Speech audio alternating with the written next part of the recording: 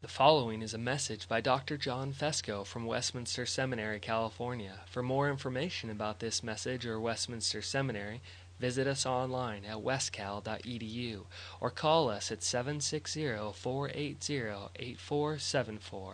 That's online at wscal.edu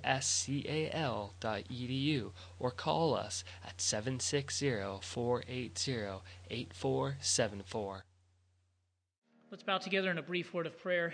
Let us pray. Father God, we are grateful that you have gathered us here this morning on this, the first day of the semester.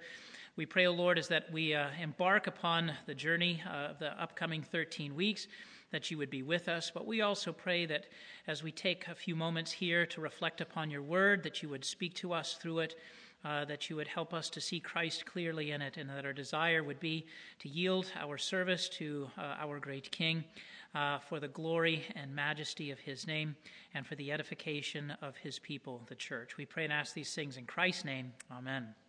You may be seated. Yes, I am not Dr. Godfrey. Dr. Godfrey phoned in this morning indicating that he was rather ill and was not able to perform his duties of leading us in this inaugural chapel of the spring semester. And so he asked if I would be able to take his place. And so if it seems like I'm unprepared, it's because I am. And I'm sure that Dr. Godfrey would have given you some inspiring words with which to begin this semester, but instead I'll simply just give you some words.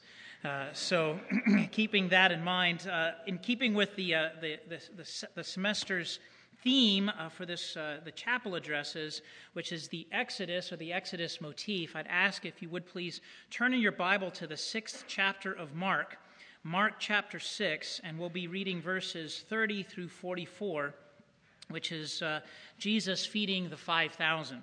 So Mark chapter 6, beginning in verse 30, let's give attention to the reading of God's word. The apostles returned to Jesus and told him all that they had done and taught. And he said to them, "Come away by yourselves to a desolate place and rest a while."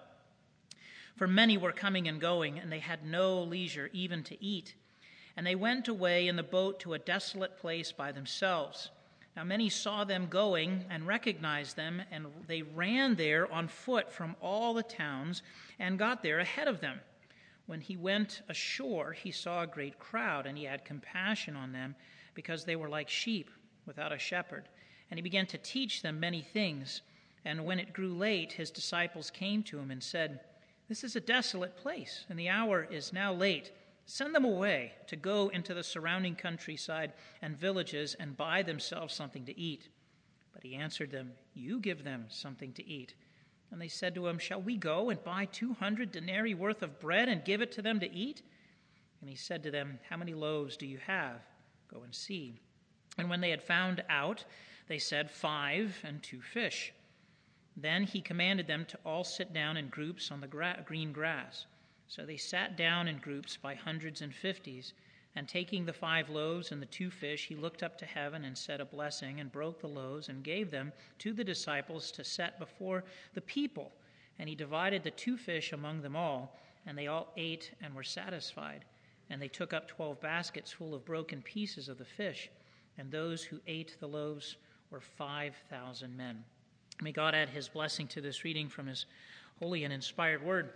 Beloved, I think when we come to this passage, I think the tendency certainly in the broader church is merely to look at the miracle. I mean, how often do we find ourselves seeing somebody produce enough food to feed 5,000 people out of a simple amount of food, 5 loaves and 2 fish? I think in other gospel accounts of the feeding of the 5,000, we not only focus upon the miracle, but I think as often is the case, people often focus upon the little boy who provided this material so that Jesus could feed the 5,000. And I've heard the faith of the little boy greatly extolled over the years. And I think rather than great faith, I think the little boy had perhaps greater entrepreneurial intentions. You show up to a crowd with 5 loaves and 2 fish, it's probably because you're looking to make a quick buck rather than to provide Jesus with any food to feed the crowd. But rather than just simply look at the surface and be satisfied with the idea that, okay, well, Jesus has performed a great miracle. He's fed 5,000 people. Let's move on to the next miracle so that we can see what Jesus is up to. I think that we often fail to recognize that this is a passage that is replete. I mean, it is full. It is just burdened and laden with Old Testament imagery taken from the Exodus. It's just that we may not realize it at first glance. So this morning what I'd like us to do is reflect briefly upon this passage so that we can identify those elements that are connected with Israel's Old Testament Exodus so that we can see that Jesus is making a quite fantastic claim here, ultimately to be Israel's one true shepherd. And I think if we realize this, then there is far more here than simply just a miracle of feeding 5,000 people from a few loaves of bread and a few fish, as incredible as such an action might be. So often I think that we read the New Testament and we wonder, why doesn't Jesus just come right out and say, it's me, I'm God in the flesh, I'm here to save you. And what this passage, I think, will show us is that indeed he does do that, in fact, in a very rich and Old Testament-laden way. Now, the first element of this passage I want us to consider is the location of Jesus feeding the 5,000. And unfortunately, this is something, at least for people in the broader church, that they can't quite appreciate because you have to read the Greek text in order to see the connection. But Jesus, in verse 31, and the disciples go and retreat to a desolate place, in the Greek, the eremos, which is the same word in the Septuagint that is used for the wilderness, the location of Israel's Old Testament wanderings after their redemption from Egypt. But it's also the same word that's used in Mark chapter 1, verse 12, for the location of Jesus' wanderings when he was led into the wilderness. Now remember, for every first century reader of the Scriptures, especially one tuned in, dialed into the vocabulary, the imagery, and the language of the Old Testament, if they heard the word wilderness, I think it likely would have put them on a trajectory to connect to the Old Testament Exodus. It would have put them on a trajectory to connect to the Old Testament Exodus. Like so many key words in our own context, if you say the word White House, you think president. If you think and say perhaps football team, say San Diego Chargers, you think losing, right? There are certain automatic connections between certain words, all right? And in this particular case, you say wilderness, you immediately, I think, would be drawn into the Old Testament Exodus. A second element connected with this text is Mark's description of the crowd. In verse 34, we read, when he went ashore, he saw a great crowd, and he had compassion on them, because they were like sheep without a shepherd. They were like sheep without a shepherd. He had compassion upon them. But this is far more than just simply Mark waxing on poetically about Jesus' compassion for the crowds, as much as this certainly is reflective of that. Again, it's evocative of language that is drawn from the Old Testament Exodus. In Numbers chapter 27, beginning in verse 15, we hear the following. Moses spoke to the Lord, saying, "Let the Lord, the God of the spirits of all flesh, appoint a man over the congregation, who shall go out before them and come in before them, who shall lead them out and bring them in, that the congregation of the Lord may not be as sheep that have no shepherd." Here, Moses was telling the Lord, please appoint a leader over the people so that they would not be like sheep without a shepherd. And so it was God's intention to give his people a shepherd, one to lead them. And so when Jesus said, and he looked out upon the crowds, and he saw that they were like sheep without a shepherd, I think he's evoking this Old Testament Exodus imagery, I think likely against the backdrop of the faithless leadership of the religious leaders of his day. In Jeremiah, for example, chapter 50, verse 6, "My people have been lost sheep.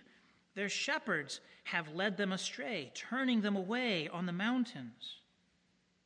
You see, from the earliest days, even during the time of the Old Testament prophets, the prophets condemned the religious leaders for being wayward shepherds, leading the people astray. And so here Jesus looks out upon the crowd and he recognizes and he says they are like sheep without a shepherd.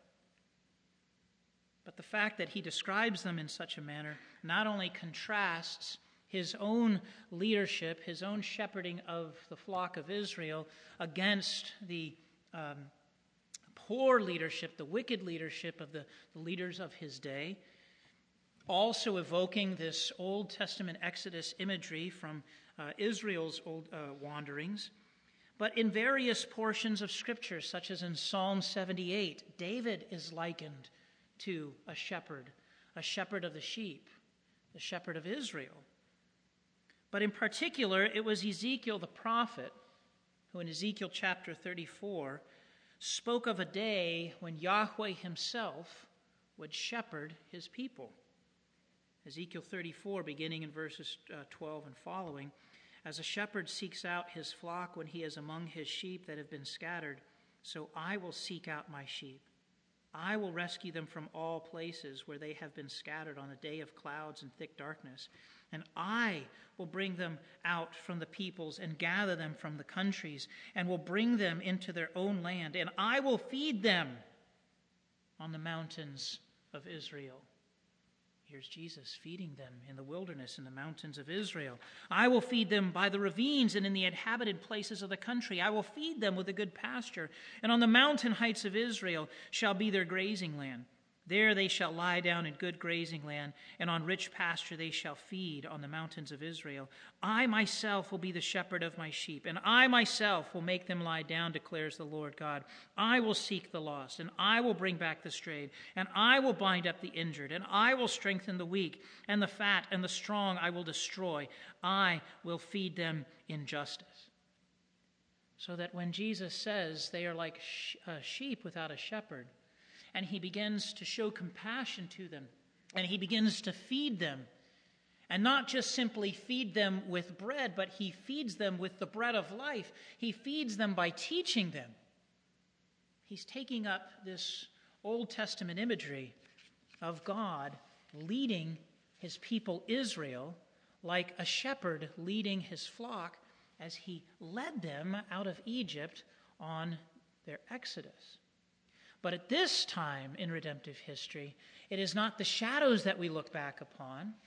It is not anticipatory events that are one day going to come to fruition, but rather we are looking at the fulfillment of all of these Old Testament types and shadows.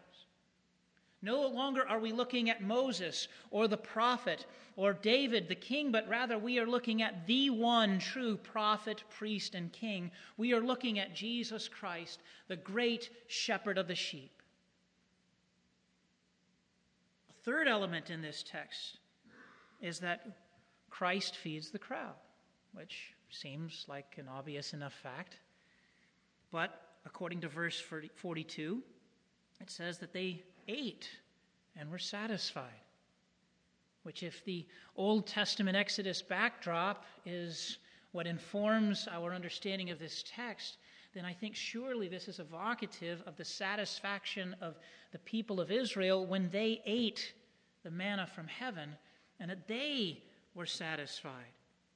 Exodus 16:18, "Whoever gathered much had nothing left over, and whoever gathered little had no lack. Each of them gathered as much as he could eat." And then a fourth element here in this text, so the location, Jesus leading them like a shepherd. Thirdly, Jesus feeding the crowd. And now fourthly here, Jesus divides up Israel. According to verse 40, we see that Jesus divided them into groups by hundreds and fifties. I mean, if this was just an ordinary event, then there was likely no need to explain according to what divisions they were divided. But yet, the fact that they are divided into hundreds and fifties, again, echoes Moses' division of the people. Exodus chapter 18, verse 21, "Look for able men from all the people, men who fear God, who are trustworthy and hate a bribe, and place such men over the people as chiefs of thousands, of hundreds, of fifties." So here, I think, with this Old Testament backdrop of the Exodus, we can take a step back and look at all the pieces of the puzzle. A crowd of Israelites comes out into what Mark calls the wilderness and is shepherded by Christ, one like Moses, but especially like Yahweh, as he is leading them, if you will, on a second Exodus event. Not only does Christ, the shepherd, teach them, but he, as in the first Exodus, divides them, feeds them, and then even collects 12 baskets of leftovers. I think that the 12 baskets of leftovers is not a coincidence, but is a part of the miracle. There could have been 11 baskets, there could have been 13 or 56, whatever the case might have been, but there were 12. There is so much more here going on in the text than simply just feeding a hungry crowd. Christ is telling Israel, and by way of extension, you and me, that he is the true shepherd of Israel. Remember the entire trajectory of the Old Testament. It's not there just simply as a ragbag collection of stories. It's not there just to give us good morals like Aesop's fables, but rather it is there to point us to Christ. So that against this backdrop of the Old Testament Exodus, when we hear words like these from Christ, "I am the good shepherd, I know my own, and my own know me, just as the Father knows me and I know the Father, and I lay down my life for the sheep. And I have other sheep that are not of this fold, and I must bring them also, and they will listen to my voice. So there will be one flock, one shepherd." Jesus is saying very loud and clear through his actions as well as through his words that he is the one true shepherd. He is the one true shepherd of Jew and Gentile alike, of those who look to him by faith alone, by grace alone. And he is the one alone who lays down his life for us so that we might have life. Indeed, beloved, the exodus that Christ leads us on is no mere exodus from physical bondage, as liberating and as beneficial as such an exodus might be. But rather, our exodus, our liberation is one from the bondage of Satan, sin, and death. That we can look at the law knowing that it no longer has a claim upon us, that it no longer holds us under its curse, because Christ has come to fulfill every jot and tittle of the law, and we have received the imputation of his righteousness to our account. Not only that, but we receive the forgiveness of sins as he has suffered the penalty, the full penalty, the curse of the law, so that we would not have to suffer it. Unlike the wicked shepherds in Christ's day, the Pharisees, the Sadducees, and the scribes, Jesus laid down his life for the sheep that we might have life. Beloved, as you continue your preparation, as this academic semester begins, do not forget that Christ is our great shepherd. Do not forget what our great shepherd has done for us. Foretold for long ages before we ever even set foot on this earth. Foretold in the Exodus. Fulfilled in Christ's ministry, and now being carried out as we, as Christ's sheep, are being led by Jesus Christ, our great shepherd, on that final and great eschatological exodus out from under the dominion of Satan, sin, and death.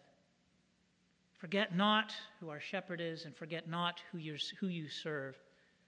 Forget not the great redemption that we have received in Christ, and especially forget not the great redemption that you will preach, teach, and share with others, not only in the church, but beyond. Let's bow together in a word of prayer. Father God, we are grateful that indeed you have sent us a faithful shepherd, one who has laid down his life for us, wayward and wandering sheep. We pray, O Lord, that you would help us to see Christ clearly, that we would rejoice and give thanks for this wonderful work of redemption. We also pray, O Lord, that you would give us faithfulness, that we would no longer wander, but rather we would, through your grace, faithfully follow the great shepherd of us, our great shepherd, the Lord Jesus Christ. We also pray that as we embark upon this semester, that you would give us fidelity, discipline, and diligence in our studies, that we would serve you well, especially in our preparations as we look to lead others and to point others to Christ, our great shepherd. In the end, we pray that together as a body, we would bring glory to your name, and we long and look forward to that day when we will cross the threshold of the Jordan and enter into the promised land itself of the New Jerusalem. Until that day, bless us, we pray, with your presence. Lead us and guide us, and comfort us and take care of us. We pray and ask all of these things in Christ's name. Amen. Copyright 2013, Westminster Seminary, California. All rights reserved. You are permitted to reproduce and distribute this material in any format, provided that you do not alter the wording in any way and that you do not charge a fee beyond the cost of reproduction. For web posting, a link to this document on our website is preferred.